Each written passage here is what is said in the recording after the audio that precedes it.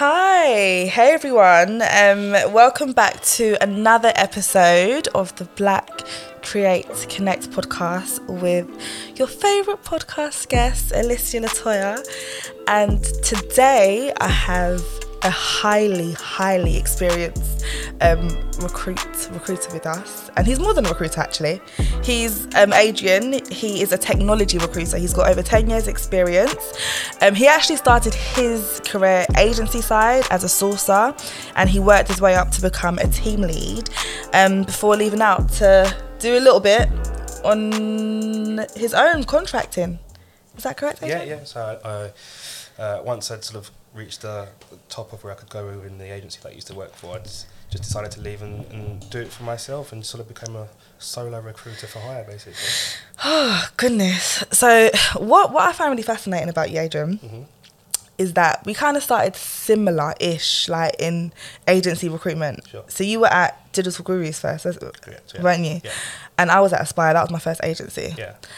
Why did you get into recruitment? Father-in-law and my wife, girlfriend at the time, actually said to me, well, basically my father-in-law's best friend is really successful in recruitment. He had a focus on education and legal. Okay. So he'd built and sold some recruitment companies, which are still going. So my father-in-law had exposure to that, and then my wife, girlfriend at the time, was also in recruitment. Right. She was in education, and I was just sort of at a point where I was just sort of I'd finished uni. I was a bit lost, didn't know really where to go, what to do. I knew I wanted to be successful and make money. So my father-in-law and my girlfriend both said, "Why don't you try recruitment?" So as with everyone, kind of fell into it basically. Yeah. What did you study in uni? Business management. Do you know what? I did a business course as well. Yeah. You know, did you any regrets? Do you feel like it was helpful? No. No. If I'm completely honest with you, like some people may disagree, but for me personally, I found uni a waste of time. Really? I started with computer science, which now that I recruit technology, sometimes I feel like I should have carried on. But for me, I just couldn't get my head around it. After a year, I changed tact and did business management. It was definitely more suited towards me. But that specific course, everything that they were teaching, I knew from self-taught. Really? Yeah, so like what? Like what type of things did you know? It was things like how to write a business plan and SWOT analysis and all that sort of stuff. Yeah. All sort of stuff that being really interested in business from a young age, I'd really self-taught myself all those sort of things. So yeah, when it came to doing things like this dissertation, like I had a business plan already from loads of ideas that I had. So we had to do a group assignment, which was to write a business plan. So I said, guys, look, there's one already done. And you were that person in the group that I wish I had all the time. So yeah, I mean, so for me, uni was a little bit of a waste of time. And you know, it's because I didn't do the whole uni experience as well. If I could go back, I stayed at home. Oh, that's dry. What uni did you go to? 'Cause I didn't really want to go. I didn't really want to go to uni. I went for my mum. Basically, my mum wanted me to go to uni. Which one? London Met. Oh, yeah, exactly. You really did. No, I didn't do the whole uni thing properly. You didn't do it properly. That's the thing. So if I could go back, I'd go away. Yeah. And get the whole experience around. Even if the course didn't end up being anything that I could use, I just got the uni experience. But I didn't even get the uni experience. So I'm not saying don't go to uni, but for me, it was a waste of a time. Okay, so. And money. That's another thing, but it comes out your salary every month and it burns. But let's take it back a little bit, right? Sure. So growing up, I heard that you said that you went to uni because of your mum. What was your kind of influence growing up, and what were you kind of taught in regards to like education and careers? Education first. Get your papers. That was sort of drummed into me from my mum's side and my dad's side. My mum went to uni in later life, so I actually remember my mum going to uni. Like she would take me sometimes. Oh really? Yeah, not to the classes, but when she would go and meet her uni friends, she would take me. I was an older child, and they were all like early 20s. My mum was like mid 30s or late 30s. So I remember her going to uni and doing it. So she actually beat me to it. So she's actually the first one in the family. That's wicked. To go to uni. I was the second person. So yeah, from early age, it was just education's really important. All through high school, my mum was just like education. But I think through high school, I was a bit of a daydreamer, to be honest. Really? Yeah. So I found it quite hard to focus, really. And I know that sort of got my mum's nerves a little bit, but got there in the end. But I had to apply and push myself. So like when you were growing up, was it a thing where your mum said, you're going to be like this when you grow up, Adrian, or like you're going to be a doctor or an accountant, or was it just educate yourself? Just educate yourself. Do what you want to do. Like, she wouldn't force me to be a doctor or anything like that. She would ask me, like, what do you want to do? And then she'd be like, okay, cool, go and... What was the answer when you was younger? Oh, it changed like every other year. I think one thing I remember was architect. That was one that stuck around for a long while. 2 years? That one? Yeah, something like that. And I remember being like 14, 15, 16, because I wanted to be P. Diddy. No, I wasn't expecting that. You just wanted to be a rapper, basically. No, P. Diddy no, specifically. I wanted to be behind the camera. Oh, is I wanted to be an it? executive. I didn't want to be a performer or anything like that. Okay. I wanted to be, that's why I said P. Diddy. I didn't want to be a... It can still happen, though. No. I actually spent a few months in that industry, and it wasn't for me. It wasn't for me. What was your experience in the industry? I worked in the studio as an intern. Just knocked on the door, and I said, I think maybe I gave up early, to be honest. I just got the wrong person, but it basically treated me like a slave. Really? Like for the beginning bit, I thought this is part of it. This is what you got to do. You got to graft, and then after a while, like, he's taking a minute. He's taking a minute. He's got me like dusting. People, dusting. I'm cleaning the studio. I like started off by like arranging stuff. Yeah. Cool. Then he's got me like cleaning. I was like, I don't know. I think he's taking me a little bit. No. Do you know what? I feel like everyone kind of has to go through that period, however long that is, of someone taking the mick a little bit. Because I had that. I remember I had that when I was in, I think I worked at a train station. And I remember the guy saying I have to sweep the stairs. Come on, at a train station. And I'm working on the platform. Anyway, so everyone has that period in your life. You decide how long you're going to be there for. Yeah. So, cool. So what would you then advise anyone that's out there that's finished school, perhaps college, and their parents, especially people in the black community, their parents are saying, you need to get an education, go to university, but you're obviously saying that it wasn't great use of your time. So what would you advise in regards to their decision-making process? What factors would you say they need to factor in making that next step decision? Good question. I would say look at what you like at the time, first of all. That's a good place to start. Look at what you like, look at what you enjoy doing, and also look at what you're good at. Because what you're good at, even though it might not be enjoyable, can possibly take you in a long way and get you into certain areas and open certain doors. So look what you look at. So look at what you're good at. Look at what you like doing, and try lots of things. You're probably still young. You won't really know what's out there until you go and try. Try lots of things. Save your money. Try not to spend your money as much as this possible. Generation, it's hard, boy. Yeah. We need Gucci and Louis and everything. Apparently, that's what they need. It's pushed in your face these days, isn't it? Yeah. So it's like you have to go and get those sort of things. But yeah, try and save your money as much as possible, or spend it on bettering yourself on your education, on experiences that might take you to the next step. Courses, all that sort of stuff. So invest in yourself. Read loads of books. When I was growing up, it was physical books. Yeah. Now you just got Audible. You ain't got no excuse anymore. Yeah. It's on your phone, Audible, that sort of stuff. And just educate yourself on as many things as possible. Use your late teens and 20s to try as many things as possible. That would be my advice.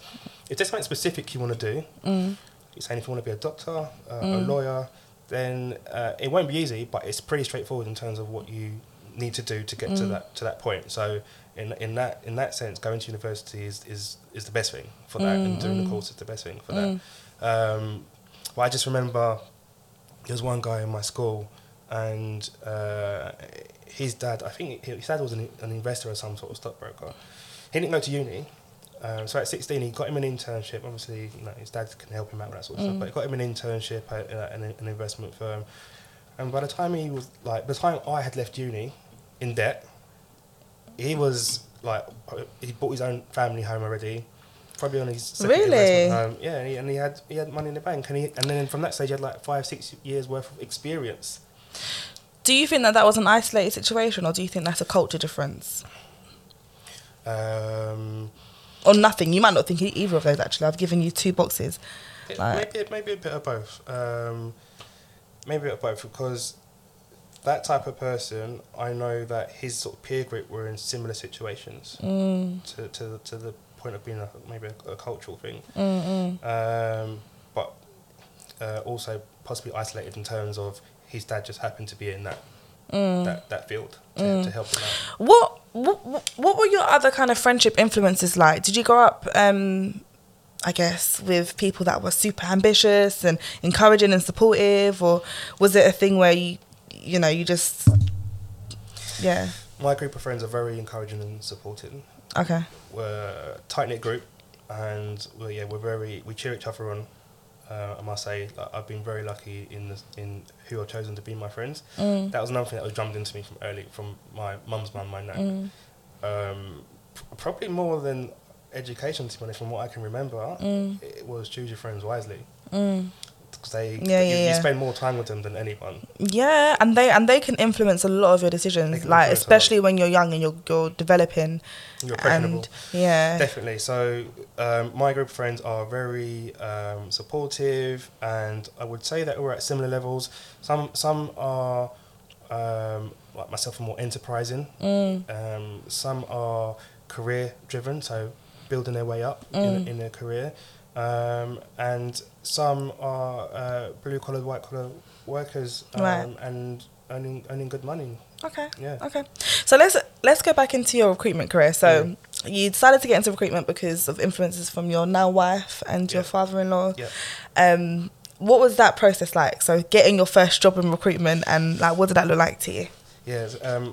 It's a good story actually, because it got me thinking when we first spoke about that story. So I was in search marketing. So for those who don't know that, it's like PPC, Google, pay-per-click, that sort of stuff. And I used to do that for an advertising agency in the West End, and all their clients. And I'd had enough of that job.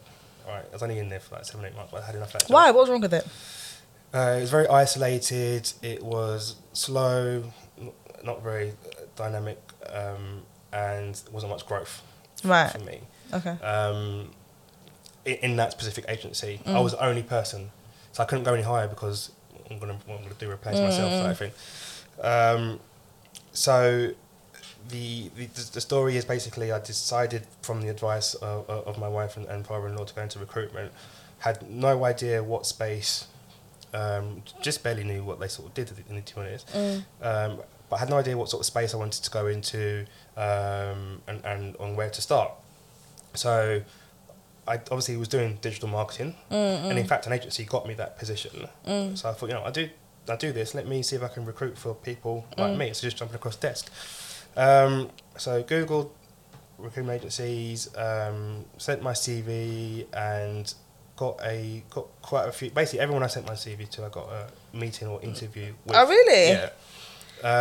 But they all said no for similar reasons. The main reason was not enough. You didn't have any experience. Yeah. No recruitment experience. So we haven't got the facilities to train you, basically. Yeah. It was rubbish, but I'll get to that in a second. Yeah. So I'm sitting there, and I used to sit next to accounts payable. Yeah, I mean, that just shows you, like, marketing's over there. Yeah. I'm in marketing. I'm sitting next to accounts payable. It just shows you that. That's weird. Yeah. So you can sort of see where I was going with that. Yeah. I became really close with the accounts payable guy, and he was like, "Oh, I'm actually paying an invoice for this agency. Why don't you try these guys?" So I liked the look of them. Called them up. Had a chat with them. The MD on the phone, who's now a mentor to me actually, and had an interview with him. And these other 2 founders, and they was like, yeah, we'd love to have you on. Just makes sense for you to recruit people like you know what you're talking, you can speak their language. All the other recruitment stuff, we can I agree. we can sort of train up. And he said, like, from the way you're talking, I feel like you'll pick it up anyway. But the main important part is you can talk the candidate's language that you're recruiting for. So I started off as a sourcer. And what I was saying to you about how it's interesting that all the other agencies said, and they were similar sizes, some were bigger agencies, some were smaller agencies at the time. So the people that were like 1 and 2 man teams, I understood, because they got to focus on, they can't really take a trainee on at time because time away from their billing is money to train me up, and it'll probably take me like 3-6 months before I start billing. The other agencies who are larger scale, no excuse really. What my point is that they could see from my CV I had no recruitment experience. But they still spoke to you. Say again? Yeah, they still spoke to me. Yeah. So then why, when they spoke to me, were they like, no, they heard me on the phone, then they saw my CV, heard me on the phone, and then they met me. So let's address that elephant in the room. Like, what do you think that reason is? Because I've had the same thing as you, by the way, as well. And yeah, I've definitely had the same experiences. Yeah. So tell me, even to the point, actually, you know, I spoke about this in my solo podcast, but when I went for a lot of jobs in recruitment, they took me to final stage. So it's like they wanted to get like a check from every single person in the business before signing. And it's like, do you put everyone through a 9-stage process? This is ridiculous. Is ridiculous. So yeah, what do you think it was? Well, I didn't think about it at the time at all. Just over my head. Yeah. I just kept going and going and going. I don't think I matched their criteria. And they're probably thinking what I would look like in front of their clients. And their clients at the time is Old Boys Club Agency World. So maybe that's what they're thinking. And it's funny, the agency that gave me the job were minority owned. That's amazing. Yeah. That's so rare as well. Are they the only ones in London? They're the only ones that I met at the time. Yeah. There's probably more now. There's probably more now, yeah. But that is so rare as well, because like, I'm sure you had it in recruitment where clients were shocked to see you as well. I had it when I worked in event sales. I used to sell event tickets to people in like Germany and France, and then when I used to meet them at the events, I promise you, it was strange. There was one in particular from Sweden. I'll never forget her, and we used to chat all the time via email, and I was keeping her warm, and you know, we used to chat on the phone and kiki. When she saw me, she was like, looked at me like, who the hell are you? Yeah.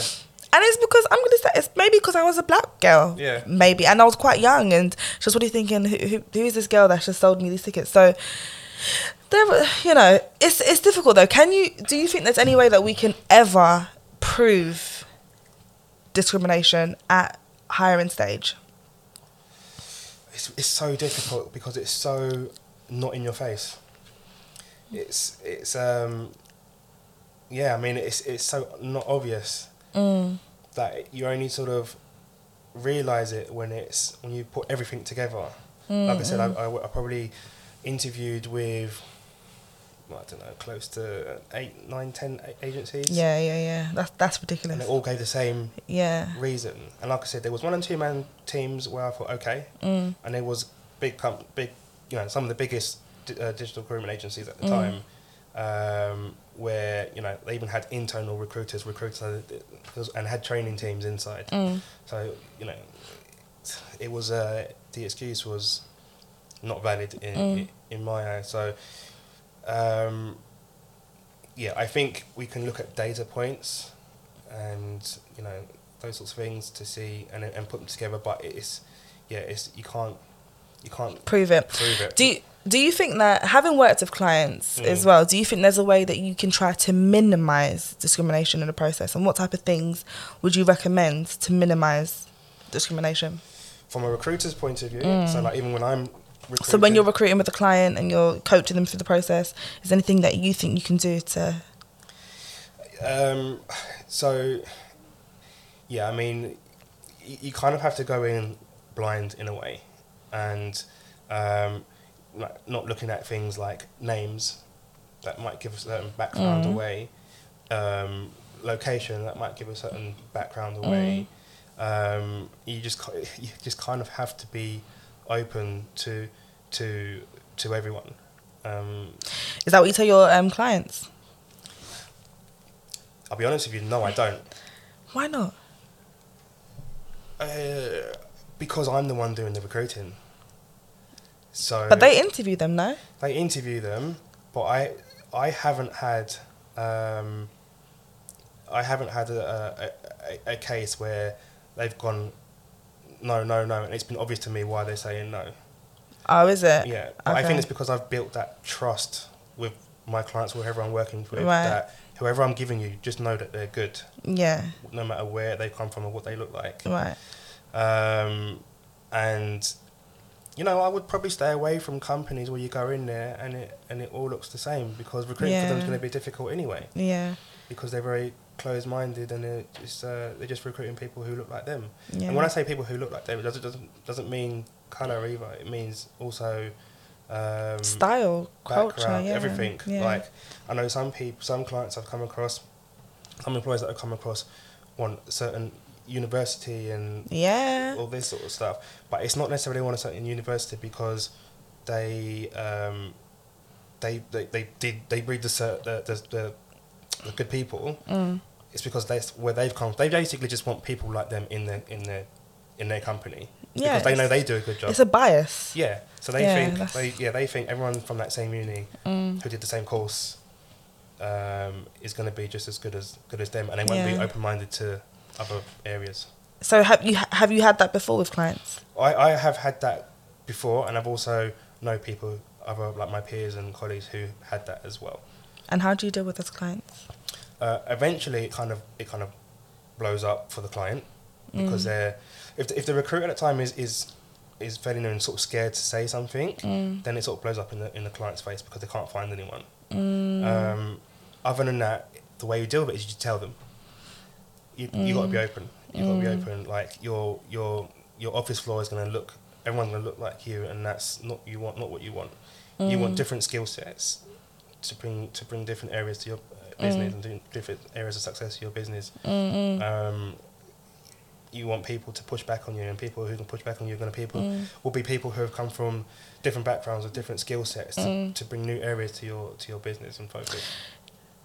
Do you feel like people of colour or people from underrepresented backgrounds who are in recruitment positions have a responsibility to educate hiring managers, or do you feel like it's not everybody's responsibility? They just do their job and that's it. What's your view? I think everyone's got a responsibility, whether you're a person of colour or not, to make sure that you're bringing in that you're being inclusive and you're bringing in a diverse workforce. I don't think it's up to the person of colour in that office. You know, when everything's like kicking off about diversity and inclusion in the industry, and now it's on everyone's agenda. Yeah. You can't just look around the office and go, right, who's a person of colour that we're going to get to do this? It's not their responsibility. It's also not their responsibility to be the person to educate you. You can't look at them and be like, well, you know, come on and educate us about your. It's your responsibility to go out and educate yourself. You can ask questions, obviously. That person's open to it. But you can't look at them as they are now going to be responsible for that area and to educate the whole business because they are a person of colour or they are a minority or they are female. So I would say it's everyone's responsibility, from hiring managers to colleagues. The thing is, the reason why I asked that is because obviously having worked with various clients myself, and I don't know if you've had the same thing, I find that there's a lot of hiring managers that just have an unconscious bias, like it's embedded in them. And I feel, as someone who is from an underrepresented background, I feel like I have a responsibility to educate them on their biases. So for example, I will get hiring managers saying to me, you know, we need someone that can just fit in the team, you know, that can just have a fit. And I'm like, what does that mean? Yeah, and I always probe on that and say, they write it in feedback and emails, and I say, no, we're not using that word fit in because we're just going to be adding to something that's the same. Like, we're going to create the same thing. Yeah. So but I see a lot because I also do observations on other people's recruitment styles and everything, and sometimes people don't call it out, they just let it slide because they feel like, oh, it's just a minor thing, but it actually isn't, because it factors into the type of candidates they let through. In the long term, yeah, if you let it carry on, you look around the office and everyone looks the same, or everyone's from the same place, and bringing the same experience. Apart from everyone looking the same, what do you think some of the negative effects are of having everybody from the same background in the workplace? You're not bringing anything new. You're not bringing anything new. So, you know, let's take colour out of it and put in an experience. So, let's say you've got to hire an engineering manager, and he's or she specifically works in healthcare, for example. And all they want is people from a healthcare background, because that's their background and that's what they know, and so they feel comfortable with it, and it's just unconscious bias, like you said. So if someone's got healthcare on their CV, there has to be an automatic tick in their head, because it's like them and it's something they're comfortable with. So immediately those people are a step above everyone else that comes in or applies. It's taking that out of the situation and being, look, not healthcare, finance, but he or she ticks all the other boxes that you're looking for.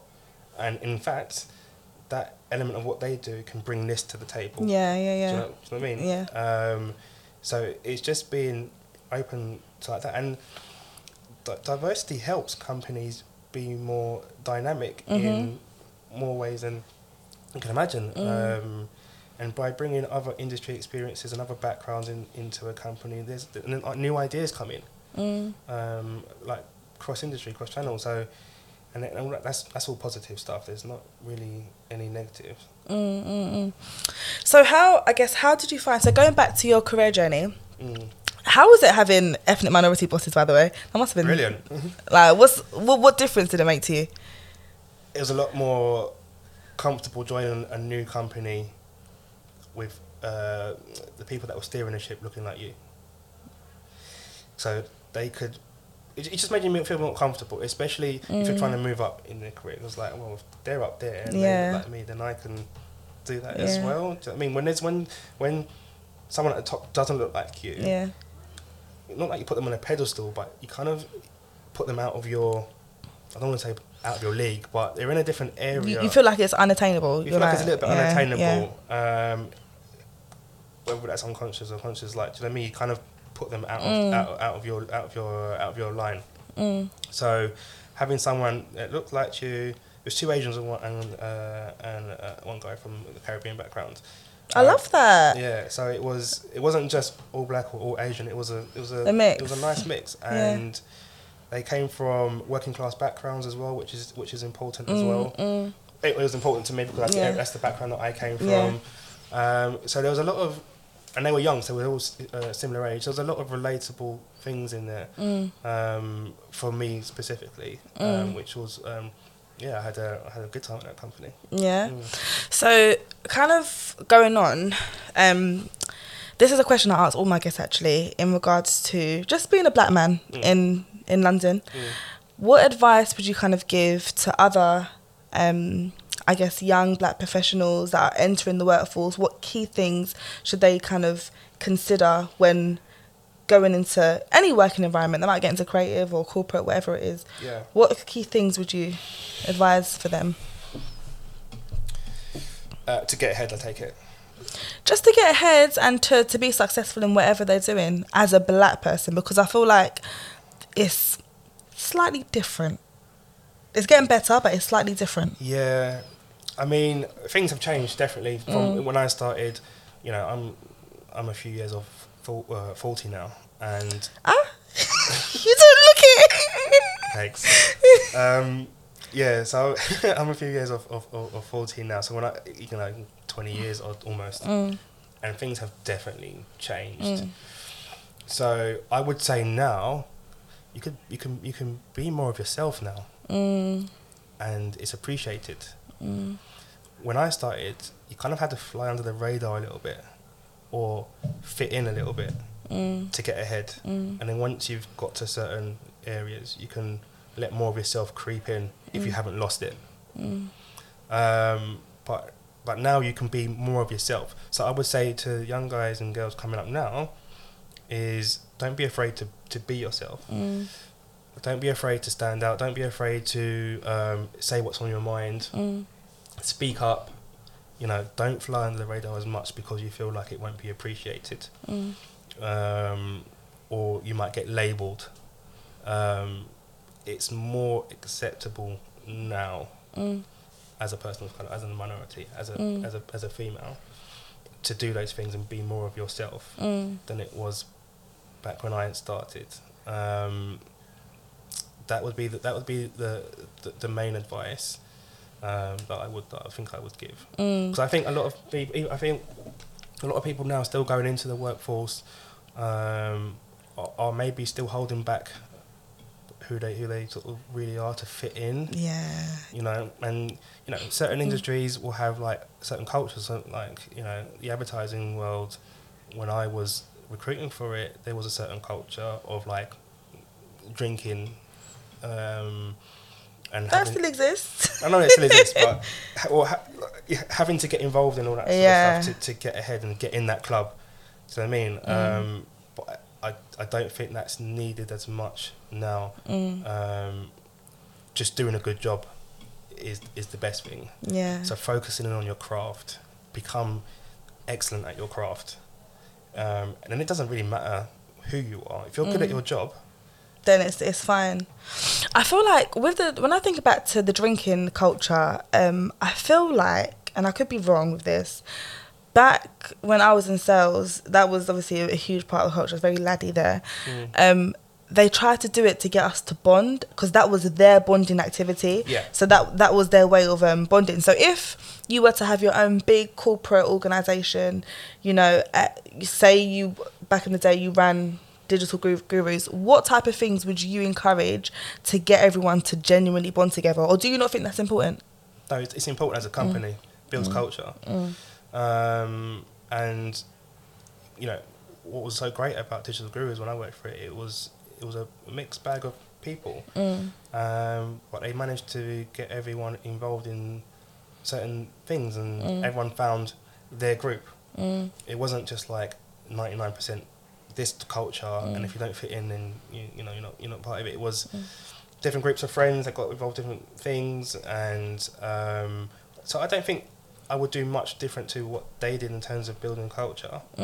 I think they did an excellent job at it, and it's something that's always stuck with me. And like, if I was to go on and start my own thing, I would definitely take parts of what they did and do that. I think they listened and paid attention to everyone's individual personality. And made sure that, you know, they did things. So like if they had like a lunch club or reward thing, it wouldn't. I knew in their head it wouldn't make sense to go out and do something that they enjoyed, whether that would be drinking or a party or whatever.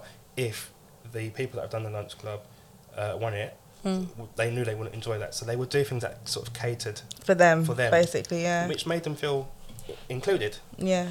And that they don't have to then go and fit into whatever they found or deemed fit for their culture. Which was, that's what I mean. It was they did things for individuals. It was really great. And I remember when I started, one of the conversations I had, they asked me what I liked. What did I like doing? What sort of things did I like? And then that in itself, just those questions makes you feel wanted, and that they're listening, and then, you know, they would take that into hand, and if you did well, maybe he would or she would give you something off the memory of what you told them that you liked. So you build a good relationship, I feel like. They built one-on-one relationships as well as building company-on-one relationships. So those are the things that I would say. Yeah. So right now, as we know, on loads of companies' agendas is to getting more people of colour and all of that. What would you advise companies to do? Because I consult with companies as well and talk to them about how they can best attract people of colour in particular. I can't talk about everything else. I can give them advice, but I've built strategies for people of colour. But what type of things would you say to companies to say, okay, this is how you attract this group? You know, it could be anything, just... starts at the top. It starts at the top, and it's everything from what does your board look like, what does your executive team look like, then what does your managerial team look like? They all look the same, and then you're trying to get people. Now they all look the same, and like, oh shit, they all look the same. How do we get diversity in? Someone seeing that they all look the same is not gonna really want to join it and be the first of whatever group you're trying to get in. So I would say, look at the top, look at the executive team, look at the management team, see if any changes, or not change, like get rid of someone to put someone in, but hire in that space first. See if you can get, a diverse workforce in that space first, and then the rest sort of follow. And then look at your employee branding. So then look at what sort of impression you're giving out to the public. Your marketing material, your pictures that you're using, does it look inclusive? If I'm a female engineer, a black engineer, do I want to join a company whose marketing is all faces that don't look like mine? Thing is, sorry, on that point, some companies actually currently have a very non-diverse workforce. So then would it then be putting out a false pretense if they were to put out pictures of a mixed group of people online? Yeah, I think it would. They don't necessarily have to put pictures out until they've got it. You can use talk around what we're planning to be. Where I talk about your focus. Agree. Yeah. You don't need to put pictures out. I'm just saying, if you've got pictures out at the moment, what do they look like? Right. Your employee branding now, what does that look like? If you haven't got a very diverse workforce, then I wouldn't put the pictures out. I would talk about, if it was me, and let's just say all my company were black men. Let's spin it around and say all my company were black men. I'm like, we need some women in here. We need people of different colour in here.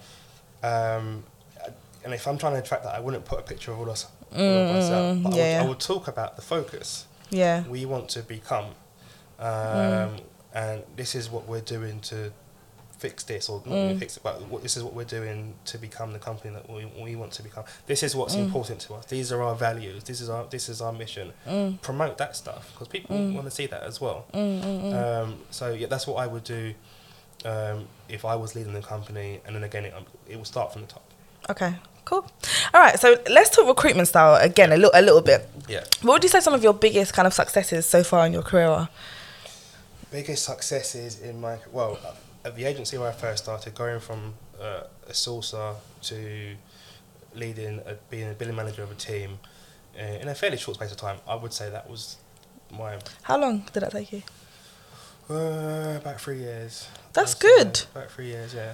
That's good. How did you do that? What tips for those that want to progress? Like I said before, I focused. I became good at the craft. Right. I became very proactive. I did things around recruitment.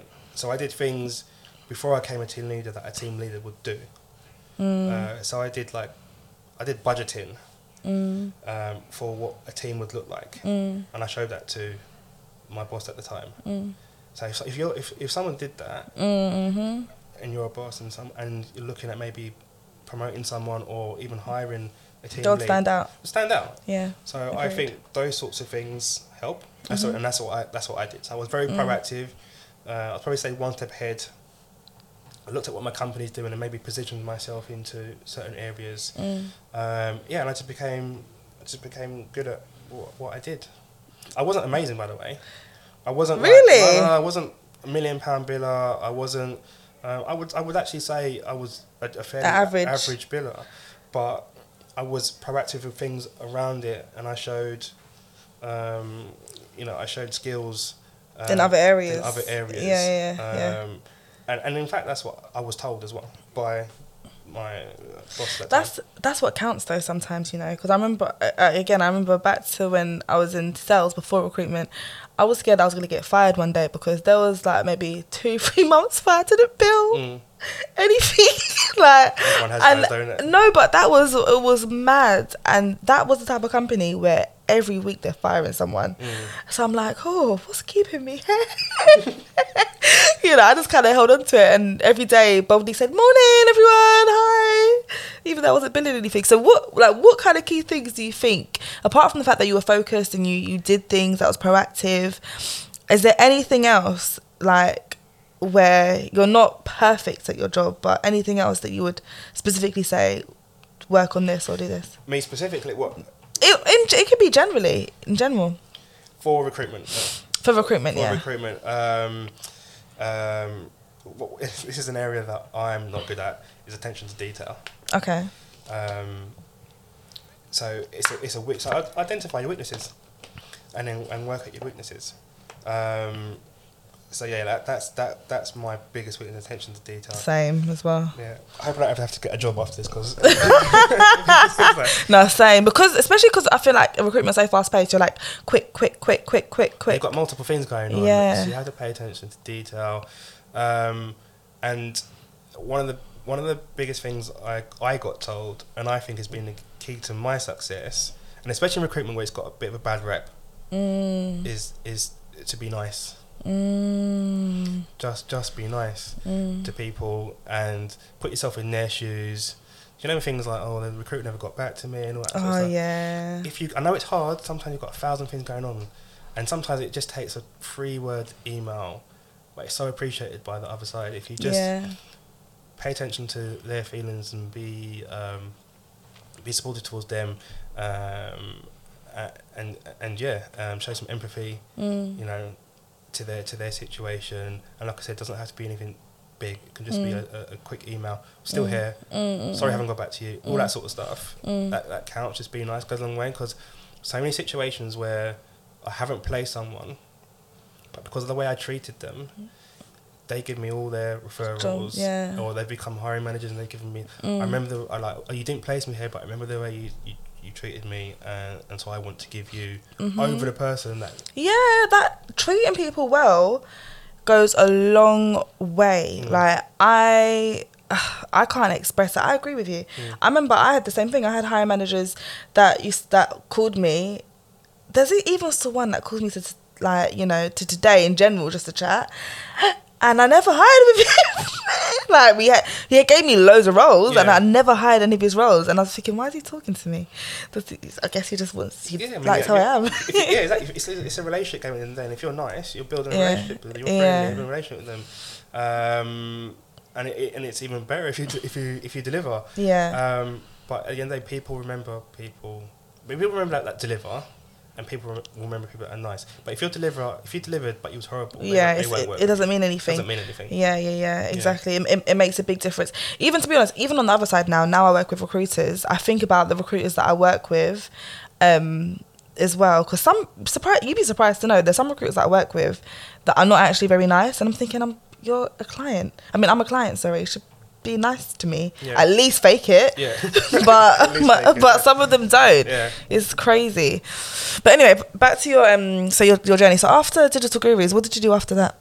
So I left Digital Gurus. So I kind of got to the roof of where I could go at Digital Gurus. At that point, when Digital Gurus they grew more, and I do think there could have been extra places where I could have gone. And so one of the bosses who I talk to regularly likes to tell me as well. So I left and became a solo recruiter for hire. Okay.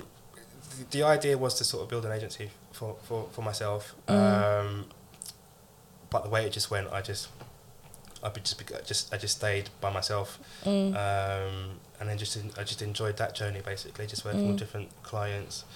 Sometimes on a contract, sometimes not, or just having a variety of clients to hire. Okay. Same space. Yeah, okay. What's some of your favourite roles to hire for and levels? Back then, I used to love recruiting across social media. So social media marketing managers, social leads, heads of socials. Okay. Back then, they were good gigs because I just found people who worked on social media super friendly. And interesting to speak to. Yeah. Okay. So for those that want to make that transition into marketing really well, the PPC, SEO, social media, all of that. What advice would you give to people that want to make that transition? So they're already in their careers doing something that could be in anything random. Because I get those questions all the time. How do I transition into a different career? What advice would you give? Not just going from one to recruitment. No, so it could be anything into marketing. Actually, in particular, I get a lot of questions about marketing.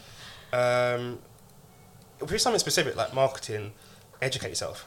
There's so many things out there that you can, books, courses. If you're employed at the time and you want to do something on the side in the sense of educating yourself, then there's so many books you can pick up, so many Audible books you can pick up, so many courses you can do to just get that, you know, that arsenal of wealth behind you in terms of knowledge, and then go and do maybe things for like friends or small businesses. Like, just get something done. Yeah. And then when you feel comfortable enough to start maybe making a move, obviously you won't be able to walk into a high job in terms of level. You might have to take a few steps back, which I did to get into recruitment, by the way. Really? Yeah. What, financially? Basically halved my salary. Because I think I started, I was head of search at an agency. So you must have really wanted it for you to take that step back. Yeah, well, I really wanted out of that job. I really wanted out of the job that I was in. Yeah. My partner at the time was working as well. Just no kids at this time, so it was just me and her. So we could take that sort of risk at the moment. And I started as a sourcer. So it was commission, but not recruiter commission. And the salary was low. So, but to my point, you know, that's a sacrifice that you maybe have to make. But it wasn't too long before I'd matched what I was on before, and then some. Yeah. So just bear that in mind, that there might be sacrifices needed to be made to make the jump. But yeah, self-education is where I would start. And then try and network if you can, make some contacts in that space, speak to people who are in that job where you want to be, talk to them about their journey, how they did it. They might be able to give you advice, they might be able to point you in the right direction, they might even be able to give you a little job, might be able to give you some work on the site or something. So just do, basically, just get your foot in there. For those that don't know how to best network, what advice, especially in today's day and age where there's a lot of things available online, and I think networking has changed. Even in my time, from when I first started doing recruitment, I remember I was given a CV test, like looking for CVs on Indeed, versus now, which has probably been more of like a LinkedIn. Yeah. So how would you best recommend networking in this day and age? When people aren't really doing that, when people aren't really going out because of... I mean, in general, like now, because people are going out now, but it's not as much, I think, as it was pre-pandemic when it comes to networking. How are you best network? So I would find areas, spaces, groups, and this can be online, where people who you want to be like are there. Okay. So let's say you want to be in marketing, you want to be in digital marketing. I'd find groups online that have like meetups and stuff like that. And don't get me wrong, it might take a bit of pushing yourself to actually get out and go there. You know, take a friend or something like that at the first time you go to a physical meetup, that is. But find groups of where these people are. And also, you know, there will be groups out there where it's people like you trying to get into a space. Yeah. There are seminars people give to groups of people who are wanting to, who are new to a space and get into a space. And it's a perfect place to network, because you're networking with people like you find out their story, what they're doing. You might be down this road doing this, and they might be down that road doing this, but you're going to the same place. So there might be things you can learn off each other. Also, the people that are giving the talks as well, they will give you ideas of where to go and what to do and that sort of stuff. So find people like you in terms of the where you want to be. Where are they? Where are they hanging out? Online and offline. And then find groups where people like you are on the same journey and find out what they're doing, and go to that space. Yeah. You've got to be proactive with it. You've got to put yourself in situations. Uncomfortable situations as well. But that's the only way you're going to sort of move forward, yeah? Yeah, network is always it was a funny one with me, because even though I run a network, this is a network, Black Create Connect, but I always think to myself, like, I don't want to come across like a beck. Yeah. Like even when I put the message out in the Black Recruiters Network, that's where myself and Adrian met. I was like, oh my goodness, I'm gonna come across like a beg, but really and truly, I just want to connect with other people. But your ask was a beg ask. It was, I'm doing this. Would you like to be a part of this journey? I wouldn't say that was a beg ask. It was, it was kind of like, I'm doing this regardless. Do you want to be a part of this? You know? Yeah. And in a sense, it could help your. Yeah, exactly. So, if I was trying to boost my personal brand, stuff like this would help. Yeah. You know, so yeah, it wasn't a big ask. Yeah. It wasn't like you came to me and you said, "Do my podcast for me."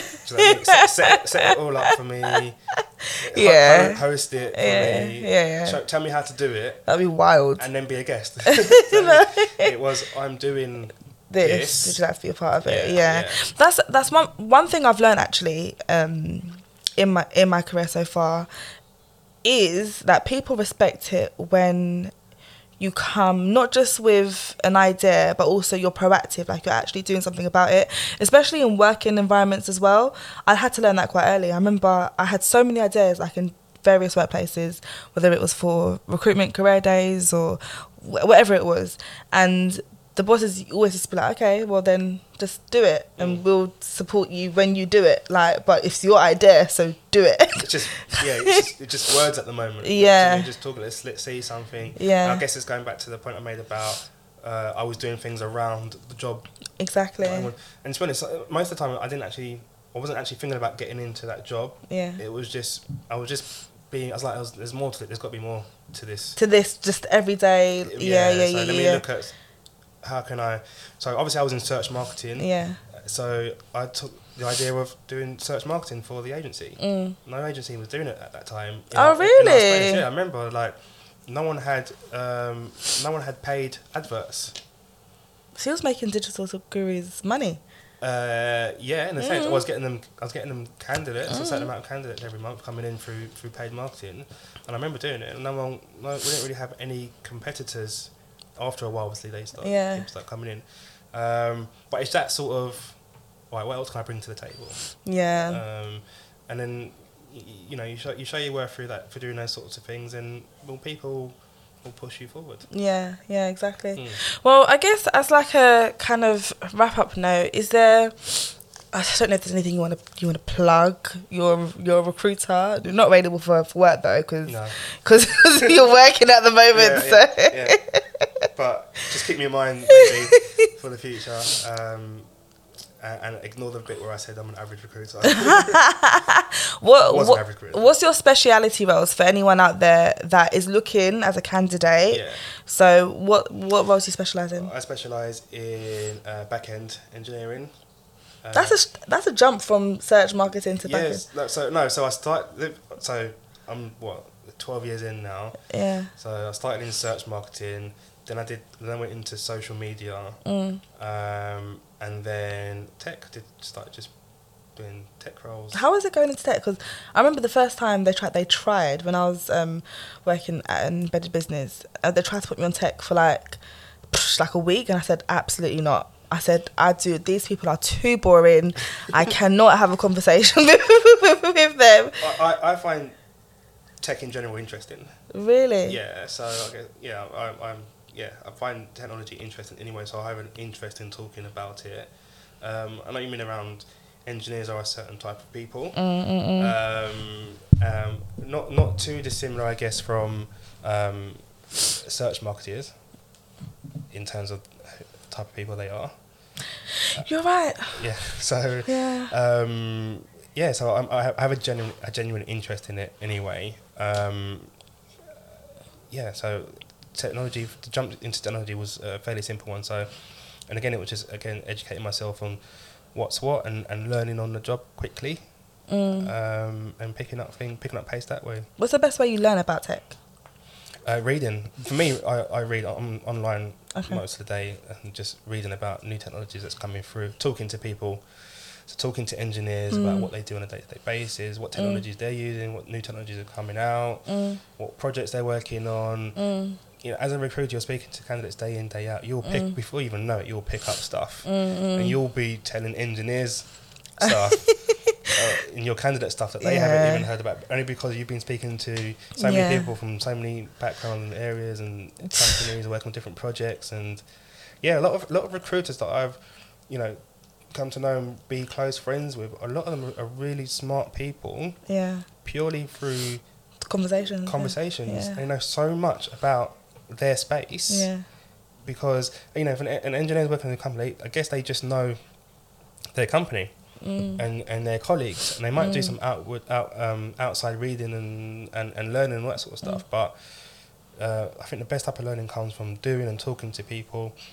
And that's what recruiters are doing day in, day out. So I know some recruiters that will know what's going on in some area that no one's even heard of. And you know where there's fishing pools, like, so with this network and with other networks that I'm a part of, sometimes I'll get like a plug saying to me, oh yeah, people from this company are all leaving, so I'm like, okay, that's a hunting ground. Or if I hear that I don't know, there's a sale happening for a certain company, so there could be potential of, like, you kind of get wind, people just pass on information to you anyway.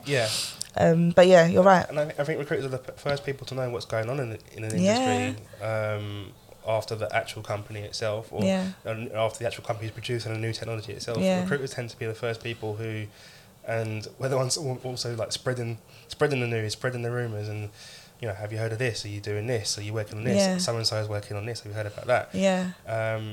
So we do more than just get people honestly, jobs. Like, I feel like sometimes working internally, I've actually had to break down my responsibilities and what I bring to a company sometimes, because they just think you just find candidates and throw them. No, we have to give you sometimes market analysis about what is happening, with salaries and what's been offered out there, like what people are really moving to companies for, what's really important to them, and what people want to learn when they come to a company. There's so many different elements. I actually remember when you said you have to speak to people to kind of learn what they're doing.